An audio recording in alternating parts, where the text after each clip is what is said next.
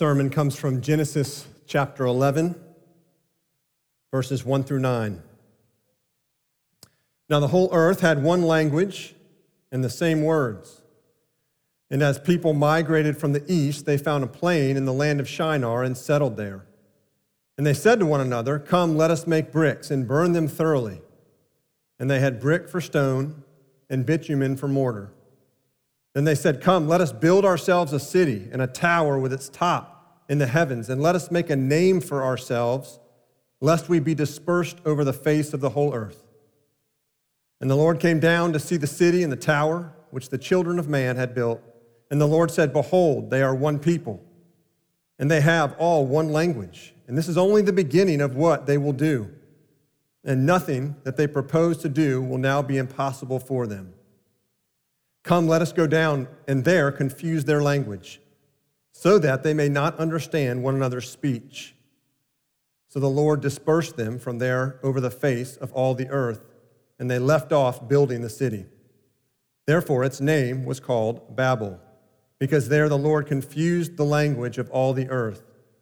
And from there the Lord dispersed them over the face of all the earth. Several years ago, 53-year-old Jeff Murphy was hiking in Yellowstone National Park, and he disappeared. And days later, research investigators had been looking for him, found him at the bottom of 500-foot drop. He had fallen that far and died. As they found out, he wasn't on any hike. He was actually in search of this treasure chest of gold and jewels worth up to $2 million that had been left there in the Rocky Mountains by this eccentric millionaire named Forrest Fenn, who was an arts dealer. He was in his 80s, and he had self-published a memoir that included a poem that told of this treasure that was in the Rocky Mountains somewhere. NPR got a hold of this, and they said this: the ornate Romanesque box is 10 by 10 inches and weighs about 40 pounds when loaded. Forrest Fenn has only revealed that it is hidden in the Rocky Mountains, somewhere between Santa Fe and the Canadian border at an elevation above 5,000 feet. It's not in a mine, a graveyard, or near a structure. Now, the tragic part of this story is that Jeff Murphy was the fourth man to die searching for this $2 million treasure. Now, you may hear that and say, that's crazy. I mean, somebody has to be pretty desperate to go on that kind of search. But it does reveal the human condition. It reveals the condition of the human heart. You may not embark on a journey like that, but you and I are born into this world on a search. And it's a search for our worth as human beings. Now, the search for worth may not have physically killed you, but it does leave you wounded. So the question becomes, if we're born into this world on a search for our worth and identity as a human being, where's it found? Where do you find your worth? Now, this search for worth is powerfully described in this story, Tower of Babel. This is actually a story. It's told here in Genesis 11, but it occurs in the middle of chapter 10.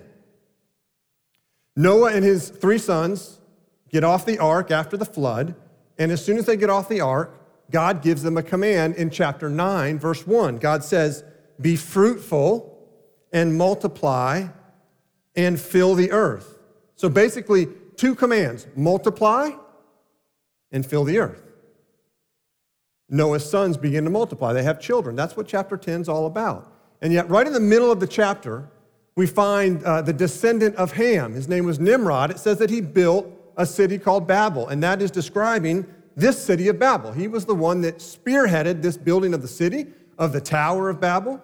And then we learn that one of Shem's descendants in chapter 10, his name was Peleg, says that when he was alive, the earth was divided. And that's describing exactly what happened here. In chapter 11, the earth was divided, that people were dispersed. And so what we find here is that in the middle of the multiplication of the human race, we find this little story that tells us a ton about the search for worth and where we actually find our worth. So what is the cause of this search for worth, this search for identity? Well, look at verses 1 to 2. Now the whole earth had one language and the same words, and as people migrated from the east, they found a plain in the land of Shinar and settled there. Now, settled there is in the exact opposite of what God had commanded them to do to fill the earth. And we know that this was purposeful, this was intentional, that they were settling in direct opposition of what God had called them to do, because we read at the end of verse 4, they say, lest we be dispersed over the face of the whole earth. They didn't want to fill the earth. They had decided they were going to go their own way. They weren't going to obey God. They weren't going to obey his commands. They weren't going to be on board with his program. They were going to do their own thing. They had launched into a life of autonomy, a life of independence, a life of doing their own thing. They were disconnected from God. And that's what we learned, that as soon as you're disconnected from God, you have no choice but to search for worth in something or someone in the created world. Disconnected from God, which that's what sin does, which we know we're sinful at birth, which means we're born into this world on that search for worth. Think about if you're in a crowded mall and there's a family with young kids and one child gets separated from his parents and he gets lost. And finally, when the child realizes what's happened, and you may have seen this, what does that child do? Usually starts crying, but starts looking around and frantically looking for his parents, on a search for his parents. That's a picture of what we are, disconnected from God. Now, we're not looking for God, but we're looking for something, right, to fill that void, something to give us worth, give us identity. So if that's where the search begins, what does it actually look like? What does this search for worth and significance as a human being look like? Look at verse 3. And they said to one another, come, let us make bricks and burn them thoroughly. And they had brick for stone and bitumen for mortar. Now, this was actually a brand new building practice in this time. The standard practice was to find available stone and make your building out of that. But seems as though someone had discovered this innovative way of producing their own building materials, manufacturing their own building materials that could build a tower a lot taller. So what we see here is innovation. There's innovation, there's a creative new idea. Right? Now, nothing wrong with that. Right? All good so far.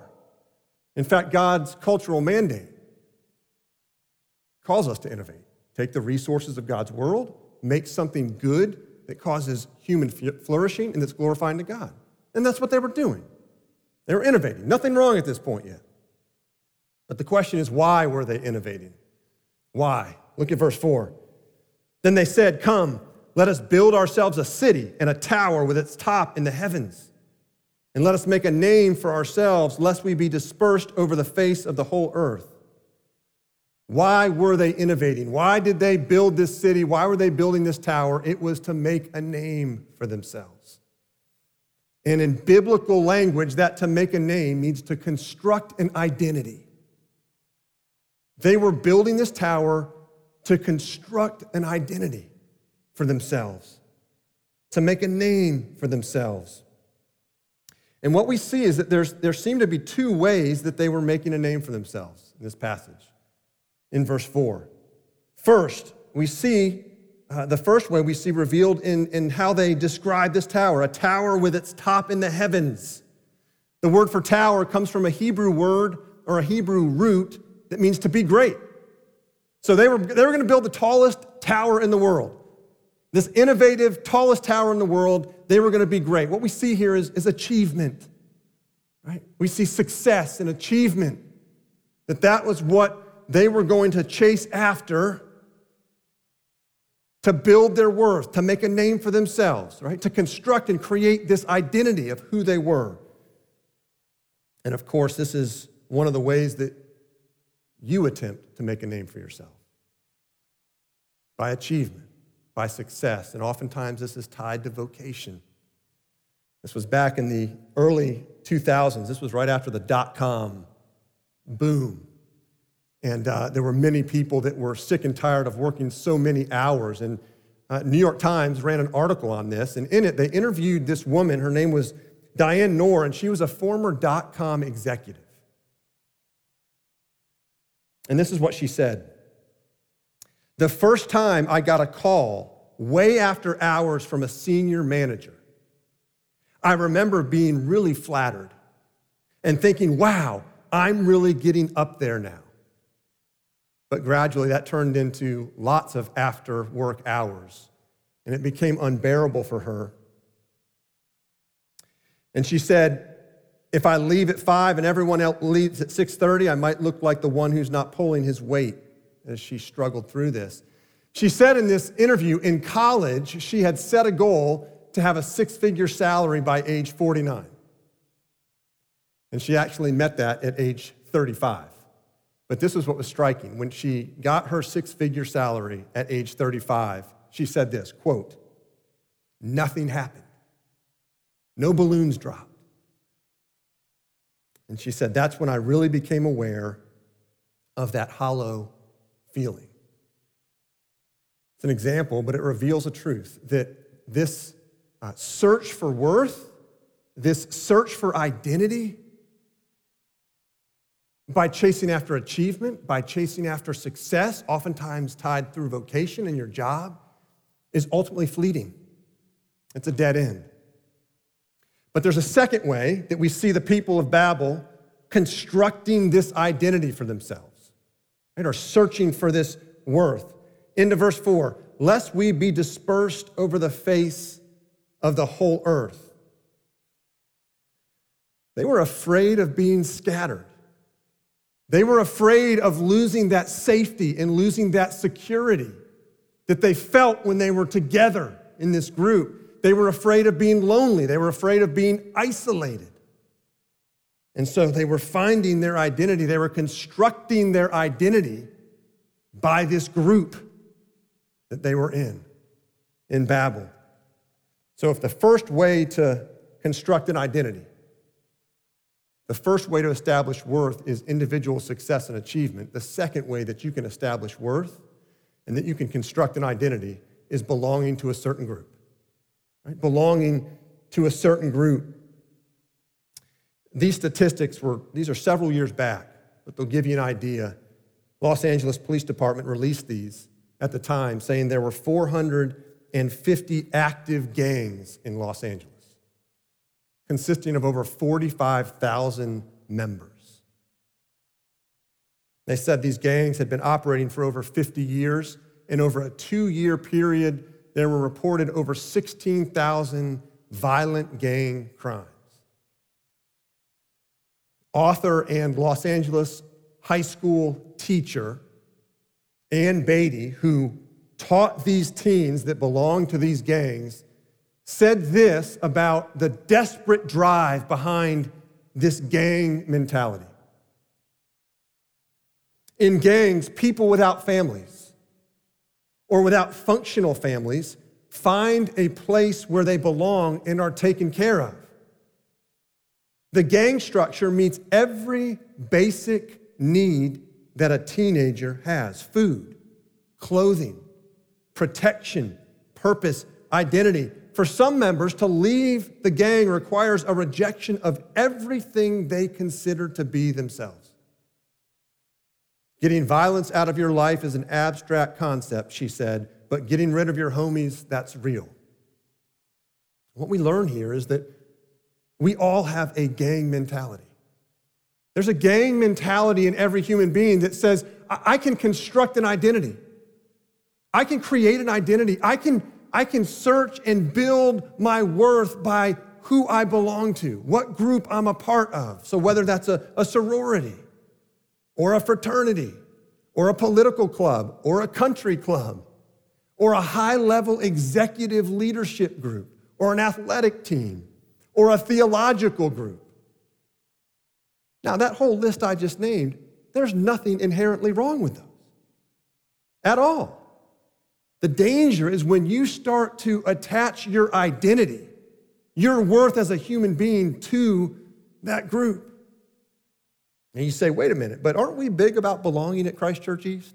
Aren't we big on community groups? The answer is yes, of course we are. But that's what an idol is. An idol is a good thing that becomes too good, right? A good thing that becomes ultimate, too important, that starts to define you. So even a community group can become an idol. You can create your sense of identity by that group you're attached to. You can build your worth that way. If you attempt to establish your worth and construct your identity by either individual achievement and success or by belonging to a group, then you're one failure or one rejection away from your worth falling apart. So then how do you establish your worth? Or the better question is, where do you find your worth? Now, I'm going to say something really important here. You don't hear anything else, hear this. Worth or identity cannot be made. It cannot be made. It can only be received. Worth and identity can only be received. So how do you receive your worth? How do you receive it? Well, it doesn't start with you. Receiving your worth doesn't start with you. Look at the middle of this story in verse 5. What happens in the middle of this great building project? Verse 5, and the Lord came down to see the city and the tower which the children of man had built. The great hope for these people of Babel was not in them figuring out the mess they had made. It was not in them figuring out how offensive this tower was to God. It was not in them figuring out that they had launched into absolute independence and rebelled against God. No, it was in God coming down. God reinforces this fact in verse 6. Look what the Lord says. Behold, they are one people. They have all one language. This is only the beginning of what they will do, and nothing they propose to do will now be impossible for them. One language means that they were absolutely united in this idolatrous search for worth and identity apart from God. That's the one language. One confession. They were united in this rebellion against God. And then the second phrase, nothing will be impossible for them. That simply means that apart from God intervening, there was no way they could stop this search, that they would continue this search for worth. They would continue this search for identity. They would continue trying to build the tower to get it. Nothing would stop them unless God intervened. They wouldn't and couldn't stop themselves. We learn here that the heart is an idol factory. The heart is an idol factory. And you don't have the ability or the desire to shut down that factory apart from God intervening. Paul says this in Romans 3:10, none is righteous. No, not one. No one understands. No one seeks for God. Your only hope in the middle of this idolatrous search for worth, this idolatrous search for identity, is God coming down, is God intervening. And that's exactly what he does in this story. Verses 7-8. The Lord says, come, let us go down and there confuse their language so that they may not understand one another's speech. So the Lord dispersed them from there over the face of all the earth, and they left off building the city.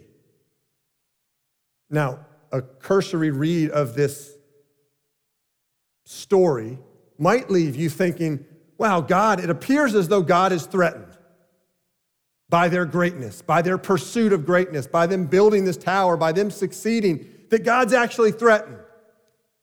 It can almost read as though God's egotistical. He's almost like an insecure dictator who's going to tamp down this rebellion so that his throne isn't threatened. Listen, God's throne cannot be threatened. That's for certain. God didn't come down because he was insecure, because they were going to steal his glory.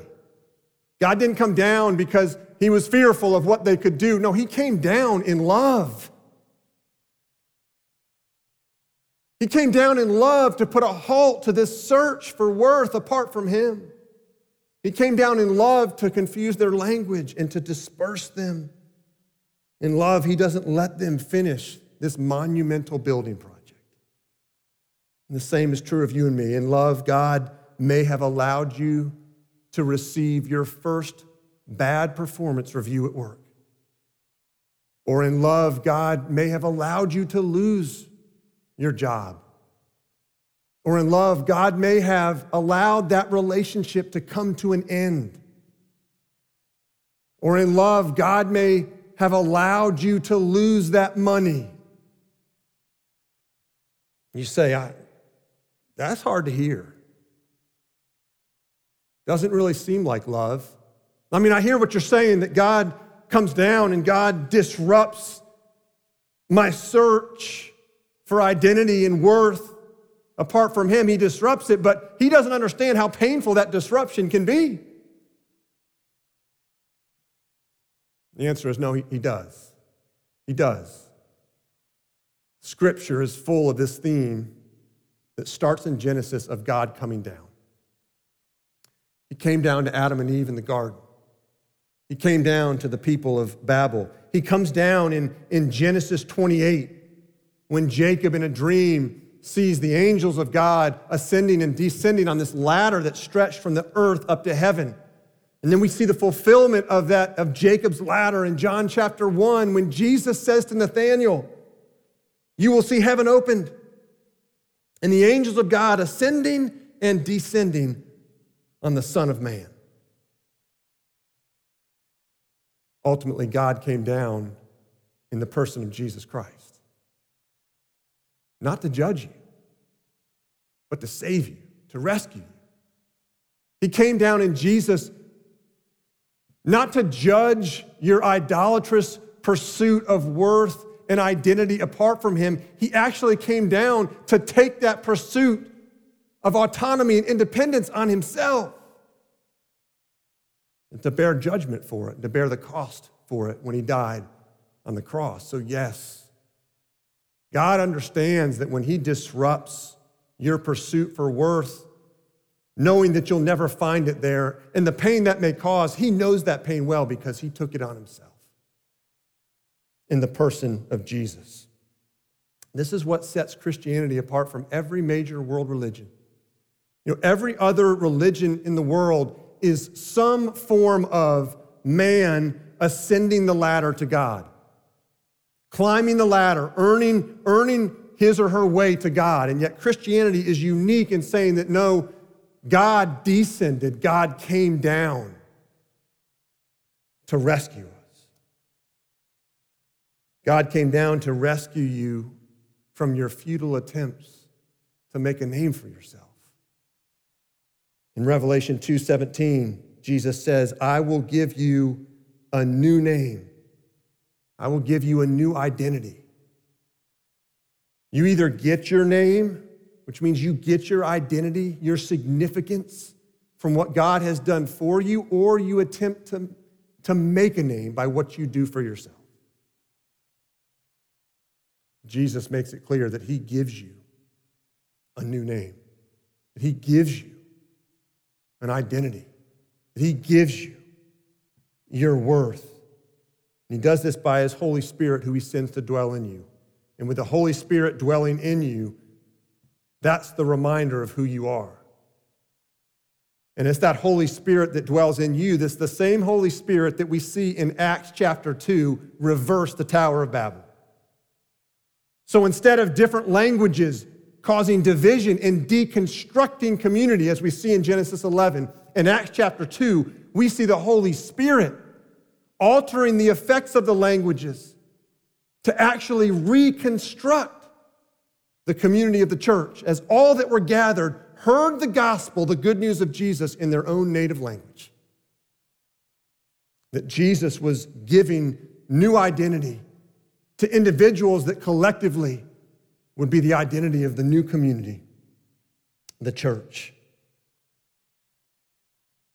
With the Holy Spirit, we hear and understand. Without the Holy Spirit, we misunderstand through our fear, through our distrust, through our self-ambition. The Holy Spirit is the one who is building the church. Just as I said, worth can't be engineered, worth can't be made, neither can unity. Unity can't be engineered. Unity is a result of the Holy Spirit's work. It can only be brought on by the Holy Spirit. With the Holy Spirit, filled with the Spirit, we hear, we understand, we sacrifice for one another. We become this new community. Years ago, the BBC ran an article on a renaming ceremony that took place in India with some 200 girls. And these 200 girls had all been given the name Nakusha, which means unwanted. And this renaming ceremony was the time where they were actually going to get a unique individual name. In the BBC, they interviewed one of these girls. She was 16 years old, and she described how her parents, when she was born, she was the fourth child. The first three were girls. And so they had a fourth girl, and they named her Nakusha, which means unwanted, because they thought it would break the bad luck of them having girls, because a son in India is prized. Can you imagine growing up with a name unwanted? There's another group of people in India, they're called the Dalits, which means untouchables, which means oppressed or crushed or broken. And these people are at the very, very bottom of society. And they get a name, but they're forced to take on a derogatory name, like ugly or dumb or stupid. Can you imagine growing up with the name untouchable, but a more specific derogatory name? Now, you may not have grown up in a formal caste system like this that produces this, but you've grown up in a broken world and or a broken family. Some combination of those two that at times, and maybe even currently, has you feeling unwanted or untouchable or unlovely. And oftentimes in that place, you're left attempting to prove your worth, feeling unwanted, feeling unlovely. Oftentimes, there's an attempt to search for worth and try to get that worth through overachieving. You become an overachiever. You become a successful person. That's how I'm going to prove I'm worth something. Or you begin to belong to a group. At any cost, I'm going to belong to this group because that's how I'm going to prove I'm worth something. How powerful it is when you realize that in Jesus, God became a Dalit. He became Nakusha. He became unwanted. He became an untouchable. That's what we read in Isaiah 53.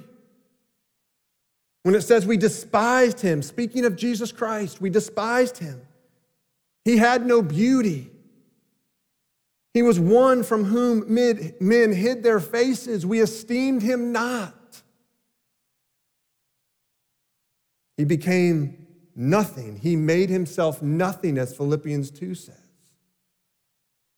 so that he in his power could give you a new name, a new identity, holy, chosen, beloved.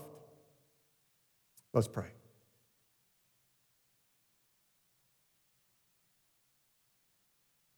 Father, we confess, all of us, that we struggle deeply with not feeling a sense of worth. We may not admit it, we may not show it, we may try to polish it on the outside, but deep down there's this sense of, are we worth something? Are we significant? Father, we confess the ways we have chased after worth, chased after an identity through achievement, through success, through work, vocation, through belonging to certain groups, whatever it may be. Father, we praise you that you left heaven, that you put on flesh in Jesus. And as we read in Philippians 2, you became nothing. Jesus, we didn't esteem you, we didn't honor you. We spit on you, we mocked you. We put you on a cross. And yet you willingly went, and you chose to suffer. You chose to sacrifice your life. You chose to take on our sin, our independence, our autonomy, our idolatrous pursuit of worth. You took it all on yourself and bore our judgment and bore our punishment so that you could rise from the dead and give us a new name and give us a new identity, that we would be chosen, we would be holy, blameless, and loved in you, Christ. Thank you for your sacrifice, and it's in your name we pray. Amen.